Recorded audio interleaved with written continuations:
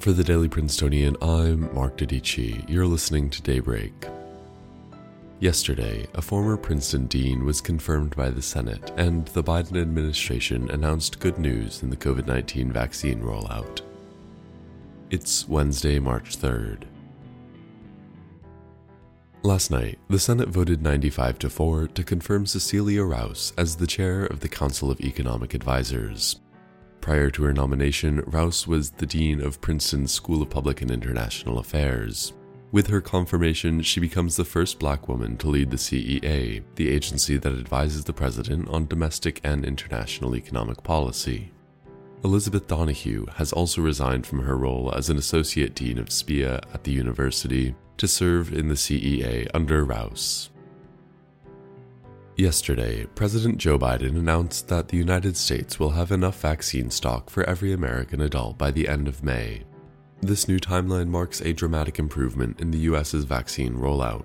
Previously, Biden estimated that enough doses would not be available until the end of July.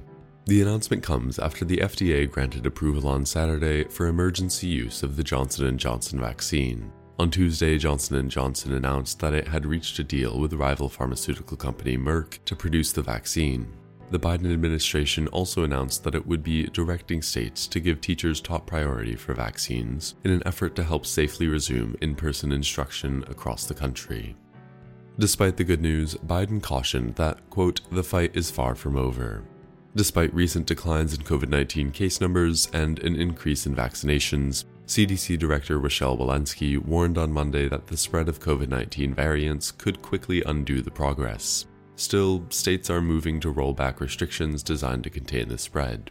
On Tuesday, Texas Governor Greg Abbott announced that his state is now 100% open. Texas will now allow businesses, including restaurants and retail establishments, to operate at full capacity and will no longer have a mask mandate in place. In Mississippi, Governor Tate Reeves announced that all county mask mandates will be lifted and businesses will operate at full capacity beginning today. In other headlines, in California yesterday, 13 people were killed and 12 more were injured when an SUV carrying 25 passengers crashed into a semi-truck. Law enforcement say they are unaware of the identities of the passengers at this time, nor do they know why so many people were in the vehicle. In Nigeria, 279 schoolgirls were freed from kidnappers yesterday. The girls were taken last Friday from their school in northwest Nigeria. The kidnapping is another tragedy in a long string of violent acts against female schools perpetrated by extremists in the country. And civil rights leader and DC power broker Vernon Jordan passed away in his Washington home on Monday night at the age of 85. Jordan was raised in Atlanta and graduated from the Howard University School of Law. He started his career at the NAACP before moving to the United Negro College Fund. He became the head of the National Urban League in his 30s. He then began working in politics alongside many former presidents and is remembered in part for his close relationship with former President Bill Clinton. If you're in the Princeton area today, it'll be a high of 52 degrees and sunny.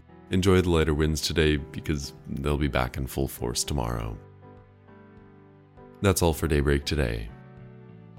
Today's episode is written by Wilson Kahn and Maddie Losted and produced under the 145th Managing Board of the Prince. Our theme was composed by Ed Horan, class of 2022. For the Daily Princetonian, I'm Mark Dedici. Have a wonderful day.